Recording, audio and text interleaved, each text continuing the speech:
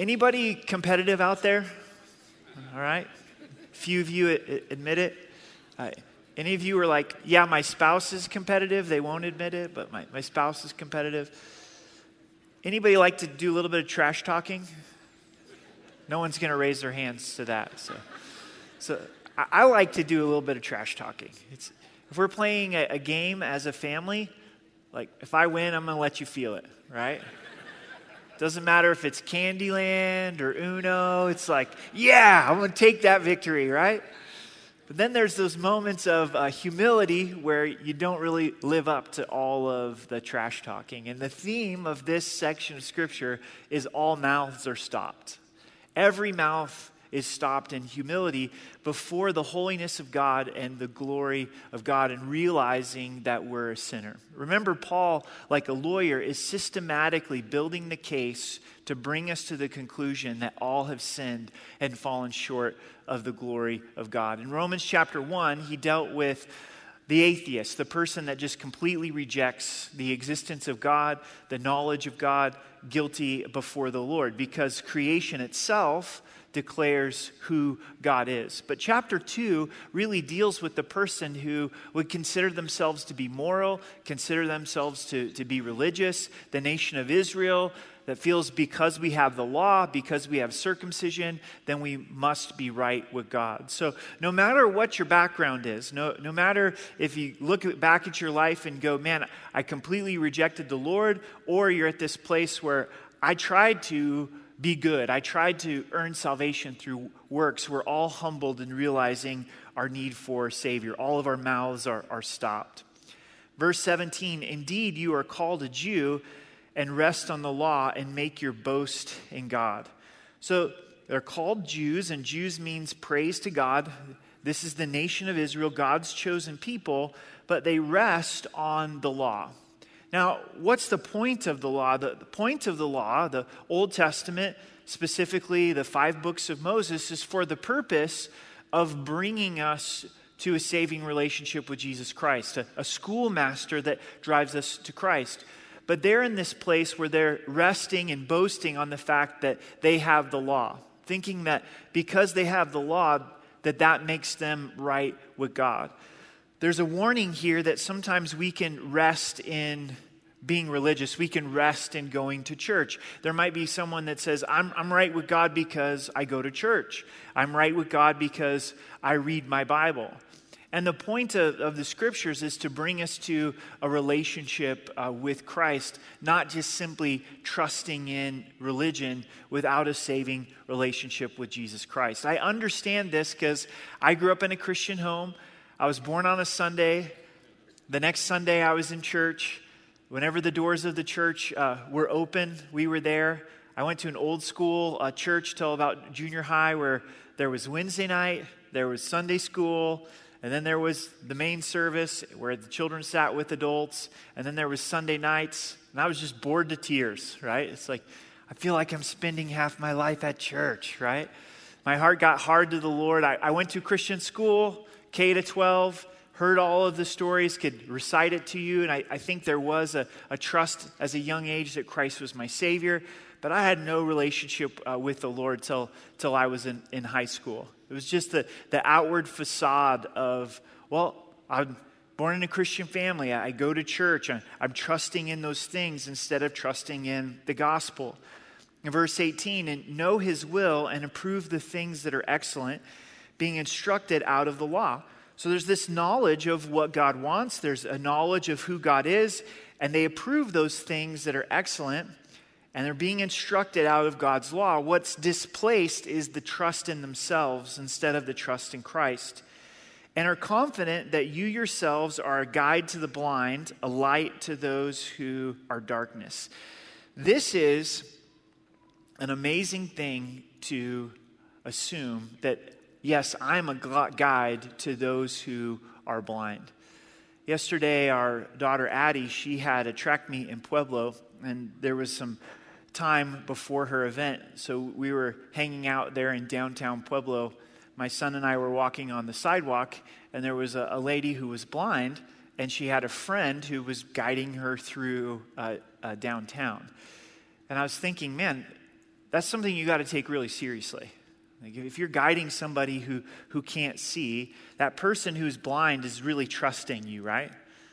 It's a good friend. It's a family member. You're not going to steer me wrong. And here they are assuming the nation of Israel, the religious leaders, yeah, we're a guide to those who are blind. We're a light to those who are in darkness. An instructor of the foolish, a teacher of babes, having the form of knowledge and truth in the law.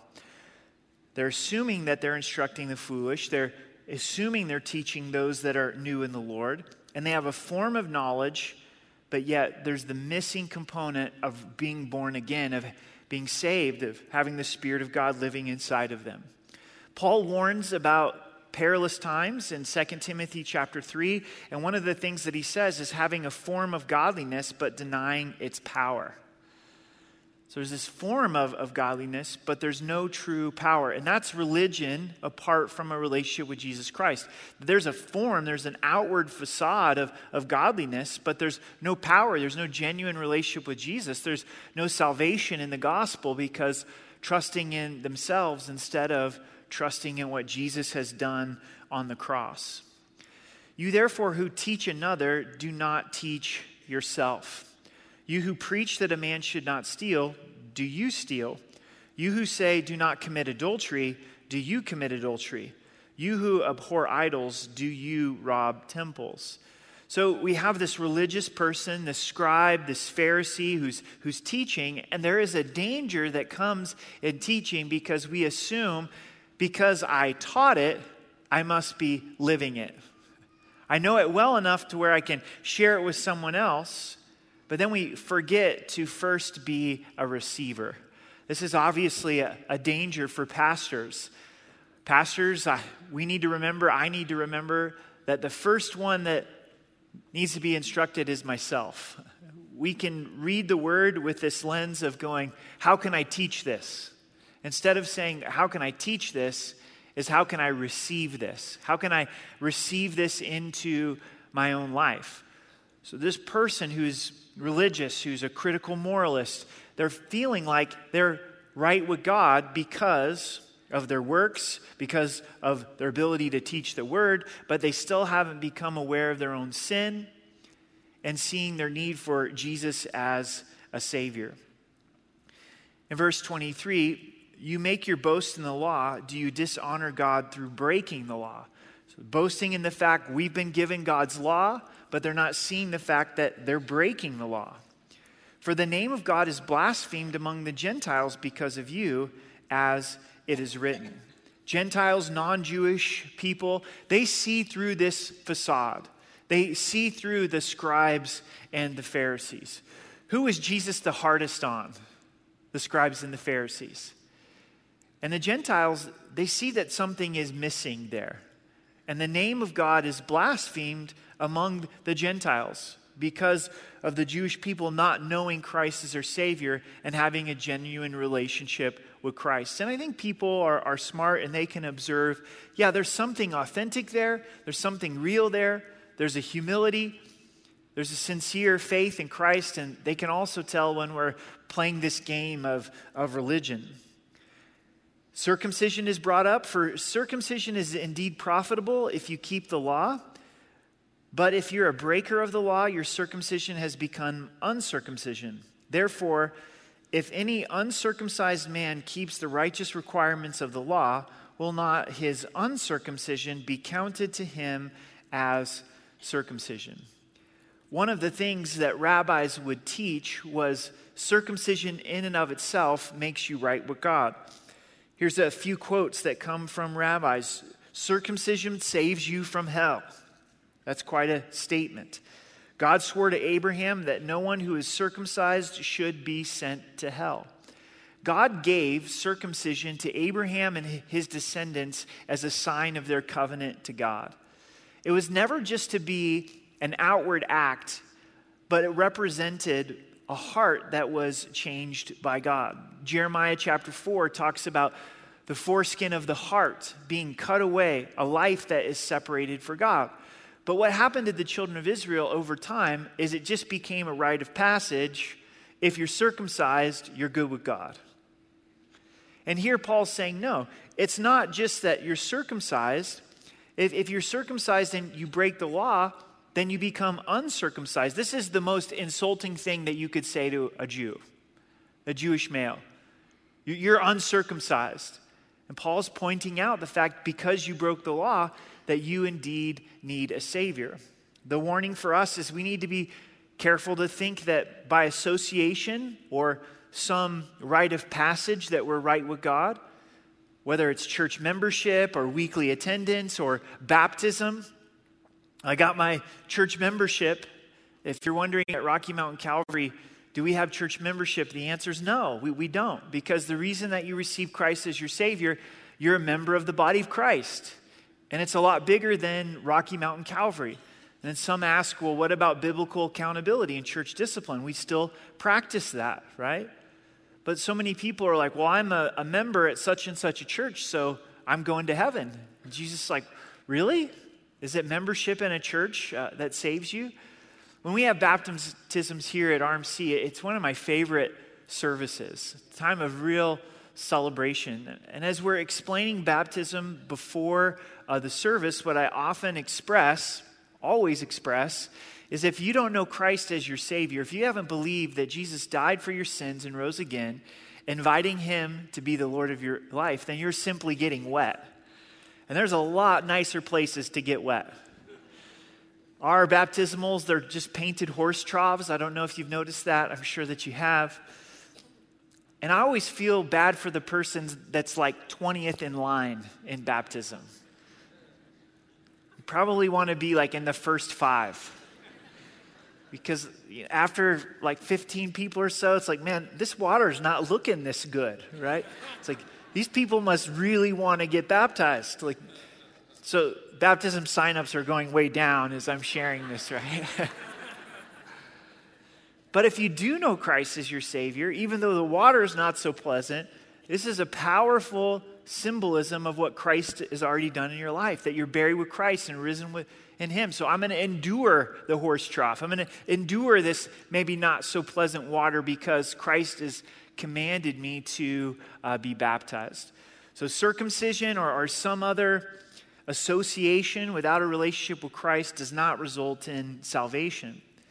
Verse 17, and will not the physically uncircumcised, if he fulfills the law, judge you even with your written code and circumcision are a transgressor of the law? For he is not a Jew who is one outwardly, nor is circumcision that which is outward in the flesh, but he is a Jew who is one inwardly, and the circumcision is that of the heart, in the spirit, not in the letter, whose praise is not from men, but from God. Everything in the Old Testament points to Jesus Christ. And this work of circumcision points to the work that Jesus does in our hearts through the gospel. Colossians chapter 2, verses 9 through 11 says, for in Christ all the fullness of the Godhead lives bodily form, and you have been given the fullness in Christ, who is the head over every power and authority.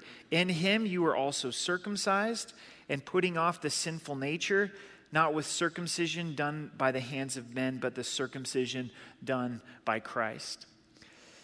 So we get into chapter 3, verse 1. We're going to read through to verse 20. What advantage then has the Jew, or what is the profit of circumcision? Is there any value then in being an Israelite? Is there any value then to circumcision? Verse 2, much in every way, chiefly because to them were committed the oracles of God, or the word of God. Paul says absolutely there's a blessing that comes to the nation of Israel because it was to you that God gave His word. It was to you that God gave the law that points to Jesus Christ. In verse 3, for what if some did not believe? Will their unbelief make the faithfulness of God without effect? Certainly not. Indeed, let God be true, but every man a liar, as it is written. The Jews' unbelief did not cancel out God's faithfulness. Some might look at the nation of Israel and see the nation of Israel's failure and think to some degree, well, God failed. No, God was faithful. God was the one who was true. It was the nation of Israel that fell short. This is an important lesson for us. And please listen to this. Don't judge God's faithfulness through the lens of man's unfaithfulness. Does that make sense? And so many times we look at the church that's fallen and sinful and broken, or a brother and sister in Christ, and we try to judge God through that lens of believers. And believers are a blessing in our lives, but believers are sinners, as we're going to continue to read. So we want to look at God himself. We want to look at Jesus revealed. Read the Gospels and look at who Christ is and see his faithfulness, because man's faithfulness doesn't cancel out God's faithfulness. Continuing in verse 4, that you may be justified in your words and may overcome when you are judged. But if our unrighteousness demonstrates the righteousness of God, what shall we say then? Is God unjust who afflicts wrath? I speak as a man, certainly not. For then how will God judge the world? Some would say, well, my unfaithfulness, it magnifies God's faithfulness. My unrighteousness magnifies God's holiness. So how can God hold me accountable for sin? And Paul shoots down that argument and says, certainly not. God is the one who is faithful, and it's his rightful place to judge the world. So we break the law, and we go before a judge and a jury, and we're guilty, and our lawlessness does highlight the need for a judicial system. So the fact that we've done something criminal and it highlights the judicial system, does that make the judicial system wrong for holding us accountable? Does that make the judge wrong for holding us accountable? Does that make the jury wrong for holding us accountable? Absolutely not. So our sinfulness doesn't make God unjust for holding us accountable for our unrighteousness. In verse 7, for if the truth of God has increased through my lie to his glory, why am I also still judged as a sinner? And why not say, let us do evil that good may come, as we are slanderously reported, as some affirm that we say, their condemnation is just. So there were those trying to undermine Paul, going around saying, well, Paul's just encouraging you to sin because of this message of the gospel that we're saved by grace through the blood of Jesus. If my sin highlights my need for Christ and him to die for my sin, then why don't I just do evil that people will understand how magnificent Christ is? And I suggest to you this morning, we've already done enough evil to magnify the goodness of Christ. Like, we don't need to add to that bucket. You know, that bucket's full on its own. And again, Paul shoots down this argument. Verse 9, what then? Are we better than they? Not at all. For we have previously charged both the Jews and Greeks that they are all under sin. One of the reasons that Paul is laying this out is because there's a Jew-Gentile divide in the church of Rome. You would have Jews that have gotten saved, Gentiles that have gotten saved, and they're now brothers and sisters in Christ. And apart from the church, these two groups would not hang out together. They would not even sit and eat together. And even though they're believers, there's still some divide that's in their heart. You may have thoughts like this from the Gentiles, where they look at the Jews and they go, man, these guys are legalistic jerks. You know, they walk around thinking that they're so prideful, they're Jewish, they're proudful of their heritage, they have the law, they're circumcised, they're always making us feel kind of like second-class citizens, right? And they need to understand, hey, the Jews are sinners that need a Savior just in the same way as us. So the Gentiles could be looking down at the Jews, but then the Jews could be looking down at the Gentiles. And the Jews need to understand there is equal footing at the foot of the cross, meaning we all need the forgiveness of God to the same degree in our lives, no matter what our background is. And if there's anything in our hearts in that regard, like, I know I'm a sinner, but that person over there, wow, really big sinner. Or I know I'm a sinner, but that people group over there, whew, they're really big sinners. And the message of all of this is, no, we're all really big sinners because God sees our heart. So some of you may have a background where your life before Christ, you didn't know anything about the Lord, and your life was off the rails. And some of you, from the world standard, may have had more of a moral life, right? Either way, God sees our heart. And if we're angry with someone in our heart, we're a murderer. If we lust after someone in our heart, we're an adulterer. So no matter what the background is, Jew or Gentile, we are in a place where we're all under sin. In verse 10, we see from verse 10 down to verse 18 that Paul quotes from Psalms, Ecclesiastes, and Isaiah. As it is written, there is none righteous, no, not one. There's none who understand. There's none who seeks after God. Jesus is the one who finds us. Jesus is the one who pursues us in our sinfulness. They've all turned aside. They have together become unprofitable. There is none who does good, no, not one. God does love us, but the reason that he loves us is in spite of us. It's not that we're profitable to the Lord. It's not that God's like, man, I don't know how I'm going to do this work without you, or I need you.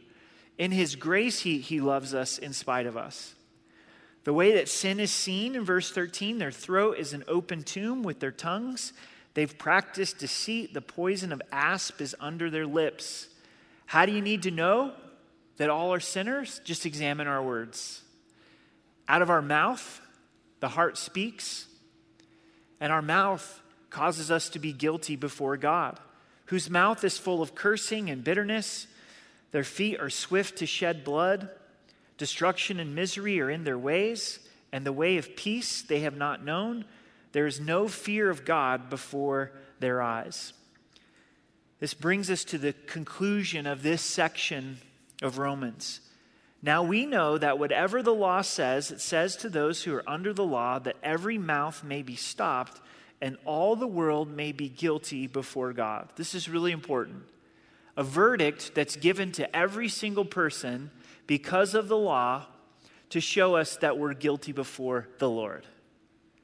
God knew what he was doing in giving us his word. If he didn't give us the law, we would tend to think, man, I can save myself through my works. God says, okay, well, let me just give you 613 laws. Let's see how you do with that. Well, let's shorten it down to the 10 commandments. How do you do with that? And our mouths are stopped. For any of you that have this mindset when it comes to a relationship with God in regards to your eternity, if you think that you can be saved by your works, our works can never cleanse us from our sin before a holy God. That's why we need a Savior. That's why we need Jesus to die upon the cross for us. Therefore, by the deeds of the law, no flesh will be justified in his sight, for by the law is the knowledge of sin. Through the deeds of the law, no one is going to be justified. Remember, justified is a legal forensic term. We're going to talk about it more next week. To be declared righteous, you're righteous. No one is going to be justified through the works of the law. It's impossible. Through the law comes the knowledge of sin. This is also important as you read the scriptures and you look at God's holiness and you look at his standard, is it should reveal to us our sin and show us our need for a Savior. The solution is Jesus. The solution is what he has done for us. Now, we're going to stop here this morning, so you really, really got to come back next week. Like if you end up finding a new church and God's leading you to a new church, the Lord bless you, but at least come back one more week, right? Please read ahead for the end of Romans chapter 3. I want to give us a quick sneak peek. Look at Romans 3:23 and Romans 5:8. Romans 3:23 and Romans 5:8. This is the conclusion of the matter. For all have sinned and fall short of the glory of God. All have sinned. The standard is God's glory, not comparing ourselves to one another. So we're guilty before a holy God. But then look at Romans 5:8. But God demonstrated his own love toward us, and that while we were still sinners, Christ died for us. If I could get your attention for just about 5 more minutes and bring some application, is the first application for us this morning is to see the reality of our sin in a greater way. For those that haven't trusted Christ as your Savior, to realize our sin is a real issue before a holy God. Repent and turn from sin and believe Jesus died and rose again and be saved. As we head into worship, there'll be a ministry team available here in the front, a team available online, and you come and let us know, I'm ready to receive Christ as my Savior. You don't have to earn it. You don't have to deserve it. It's a free gift of grace through faith, turning from sin. Yes, God, I'm a sinner, but I believe you died for me and rose again. For those that already know Christ as our Savior, we do need to be reminded, man, I am a sinner. I'm a sinner. The weight of my sin is very real. But then that brings us to the next application. You're a sinner who's loved by God. You're a sinner who God loves. He loves you enough where he demonstrated his love toward you. And while you're in your sins, he sent his son to die for you. So we realize the depth of our depravity, but we don't stay there. We also realize the depth of God's love and rejoice in his forgiveness. Now, this is the last application. If we really believe that God's word is true and that all have sinned and fallen short of the glory of God, why are we so shocked when others sin against us? Right? We seem so surprised. Hear me out on this. Is your family, whatever your family demographic looks like, married or single, your family was not created to be your Savior. And you're going to be disappointed if you expect your spouse to be your Savior, if you expect your kids to be your Savior. As wonderful as Rocky Mountain Calvary is, this body of believers is not your Savior. Amen? Right? If you're expecting a church family to fulfill you, no. Only Christ can fulfill you. So when we sin against one another as a family, when we sin against each other as brothers and sisters in Christ, not to justify sin, but we shouldn't be so shocked. It's like, oh, I can't believe it. You sinned, right? Of course. You're a sinner. You need a Savior, just like I'm a sinner who needs a Savior.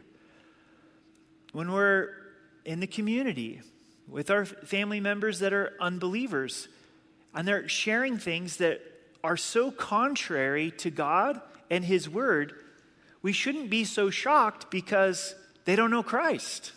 They're not a believer. And so the importance of, okay, God, I am loved by you. I'm forgiven by you. The gospel has been applied to my life. Then how do I live out the gospel in relationships? How do I live out the gospel with this type of unconditional love where truth is not compromised? Please hear me on that. Truth is not compromised. As we're loving unbelievers, it's very important to address sin. God addresses sin, but to point to the gospel, the good news of the gospel, that Jesus Christ came out to seek and to save sinners. Like you, like me. And so may the love of God explode in our hearts, in our own lives, and in relationship with others. Sound good? All right, let's stand together and let's pray.